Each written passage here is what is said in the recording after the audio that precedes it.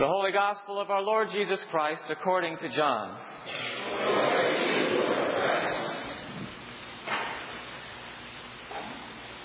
Jesus said to his disciples, "When the Advocate comes, whom I will send to you from the Father, the Spirit of truth who comes from the Father, she will testify on my behalf.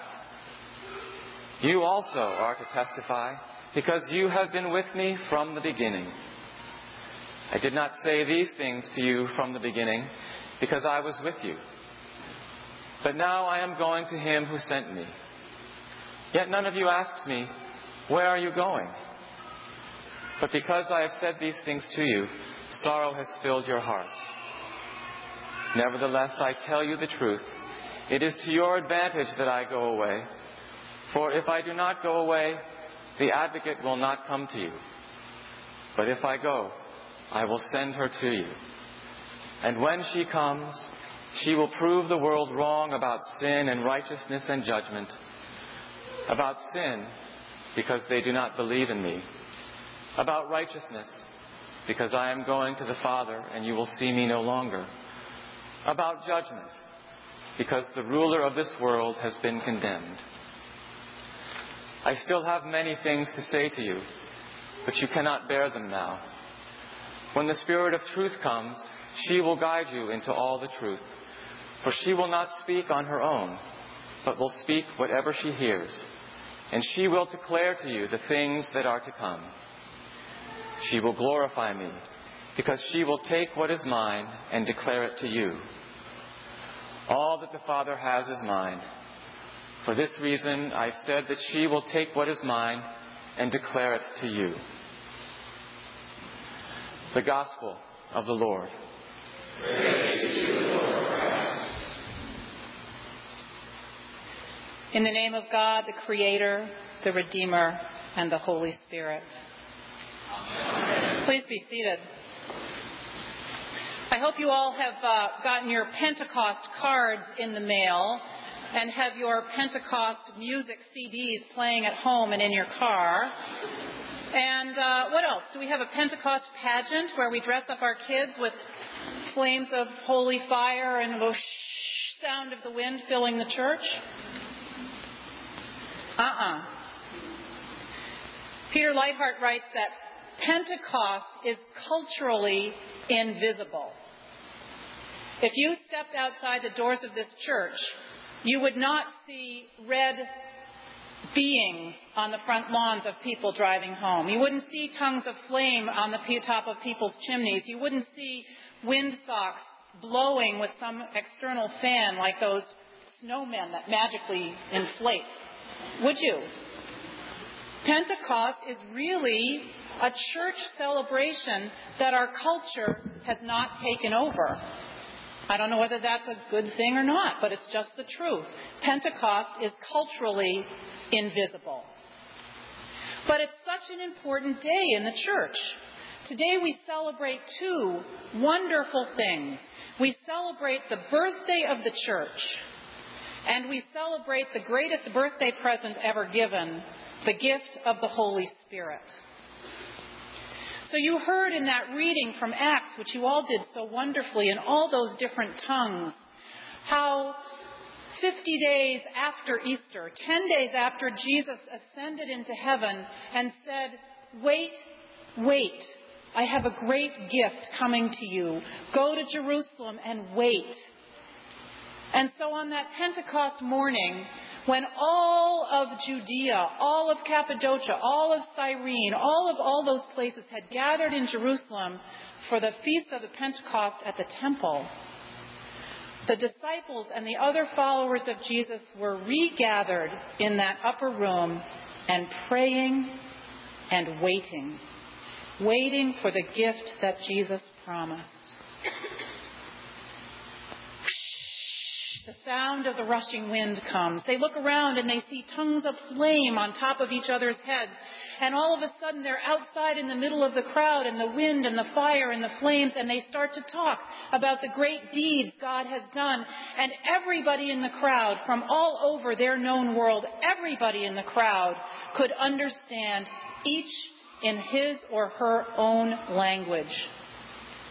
God opened up the message of Jesus' love, forgiveness, care, life, death, resurrection. God opened that to the whole world in that moment. The church was born to be given to everyone in the world. Peter, they thought, these guys are drunk, right? It's 9 o'clock in the morning. They're talking in strange languages. This wind is happening. They must be drunk. But Peter says, no, this is the Holy Spirit come. The Holy Spirit descending on everyone. And your sons and your daughters will prophesy. And even the old folks will have visions. That Holy Spirit went not only to all the corners of the earth, the message of God's love to every corner, it came to young people and old folks alike to be the spreader, the prophesiers of God's wonderful saving acts in the future. In the congregational churches around Massachusetts, you see sometimes a banner hanging out that says, God still speaks, right? Have you seen those around? This is how God still speaks, through the power of the Holy Spirit in every one of us, in every one of you, as you tell the story of how God has worked in your life, how Trinity Church in Concord feeds you, how you prepare to feed other people going into the world. God still speaks through the mighty power of the Holy Spirit that is Jesus' gift to us on this Pentecost morning. Now, in the Gospel, we have a little bit of a different tone about the gift of the Holy Spirit, don't we? It's not quite so uproarious and filled with joy and wonder. In the Gospel reading, Jesus is saying goodbye to his followers. He's about to be crucified. He's about to give himself over as a follower of God, follower of the Father. And he's trying desperately to help his disciples and his other followers deal with the fact that he has to depart. And he tells them something that reminds me of what certain parents used to say to certain children when they were about to get a spanking. I know we don't spank anymore, but in my era, spankings were quite popular. And you know that line, it's for your own good? Well, I never quite bought that, but Jesus is kind of saying the same thing to the disciples. It's good for me to leave you because I'm going to send one after me. I'm going to send you the advocate. The Spirit of all truth will fill you.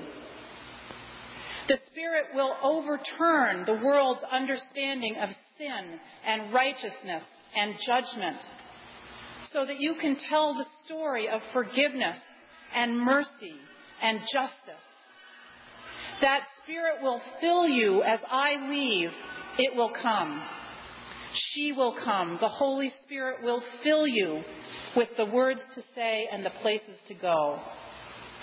And if you remember on that Easter morning in John, when Jesus walks into the room and they have the conversation with Thomas about Thomas.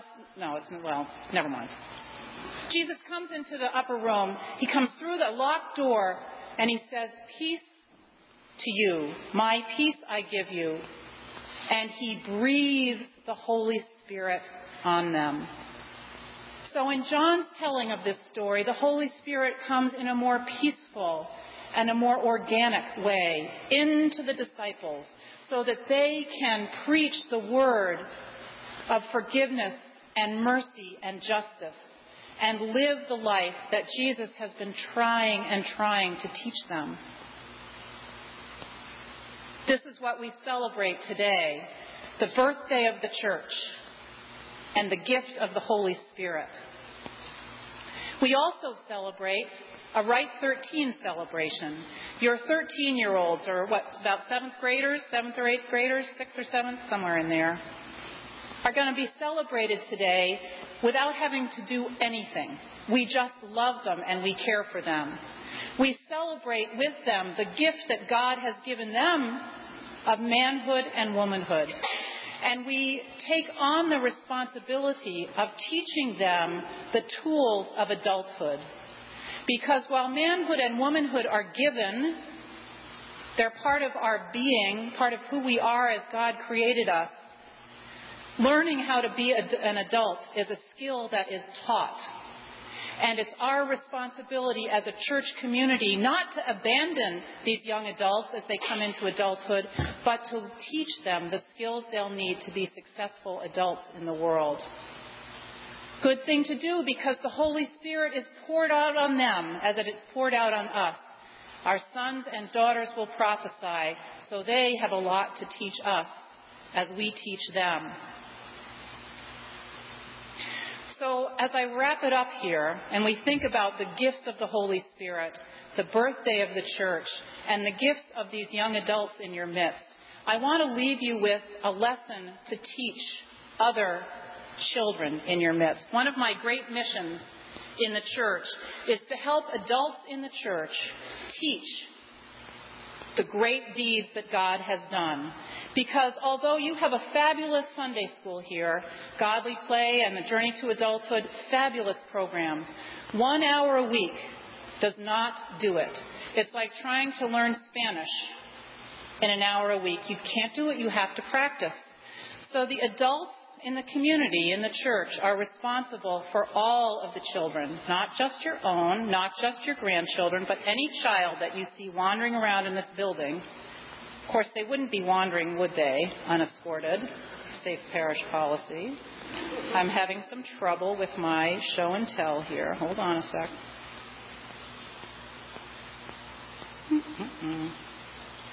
Here we go. Usually when I preach, I wander around, so we'll see how this goes. So here we go. This is the Holy Spirit. And what can you learn about the Holy Spirit from bubbles? They give you joy. They float away from you if you try to grab on to the Holy Spirit. If you have this wonderful experience and you see this light, beautiful, floating thing, you understand something new and you try to hold on to it, what happens to the bubble? What happens to the Holy Spirit if you try to hold on to her? Pop, right through your fingers. And you're left with this nice soapy residue, right? So you remember that the Holy Spirit has been here, but she's changed forms and you have to change form with her. Sometimes you can pass a bubble from one wand to another. You can hold on to the Holy Spirit long enough to give a little piece to somebody else. Gone. Sometimes the bubbles float into space. Sometimes you see children chasing bubbles all across a lawn, don't you, to try to catch them. The Holy Spirit winding her way through the community. The other thing about the bubbles is that if you get them in the wrong places, they kind of sting. And our former Archbishop of Canterbury, Michael Ramsey, thank you, used to say that the fire of Pentecost gave heat and light, and it also burned. Same thing with the bubbles. Sometimes we need to be cleaned up a little bit, and the Holy Spirit kind of gives us a little sting. So if you look around in your pews, you'll find that there are a few bottles of bubbles there. And what I'd like you to do is take them to the next child you run into and explain to them the story of the birthday of the church and the gift of the Holy Spirit, and blow some bubbles with them and use your own words to explain how the bubbles are like the Holy Spirit. And during our final hymn today, which is, what is it? Come down, O love divine. I want everybody to sing and blow bubbles at the same time. And make sure you look, because the Holy Spirit will be floating over the whole church if we can pull off singing and blowing bubbles at the same time. Got your homework? You are the teachers now. The Holy Spirit is filling you with the words of God's saving deeds. The Holy Spirit is teaching you forgiveness and justice and mercy. The Holy Spirit will not let us leave this place unfulfilled. The Holy Spirit will guide you in all your days. We thank you, God, for the Holy Spirit, and we expect to live in her presence and spread her love. Amen.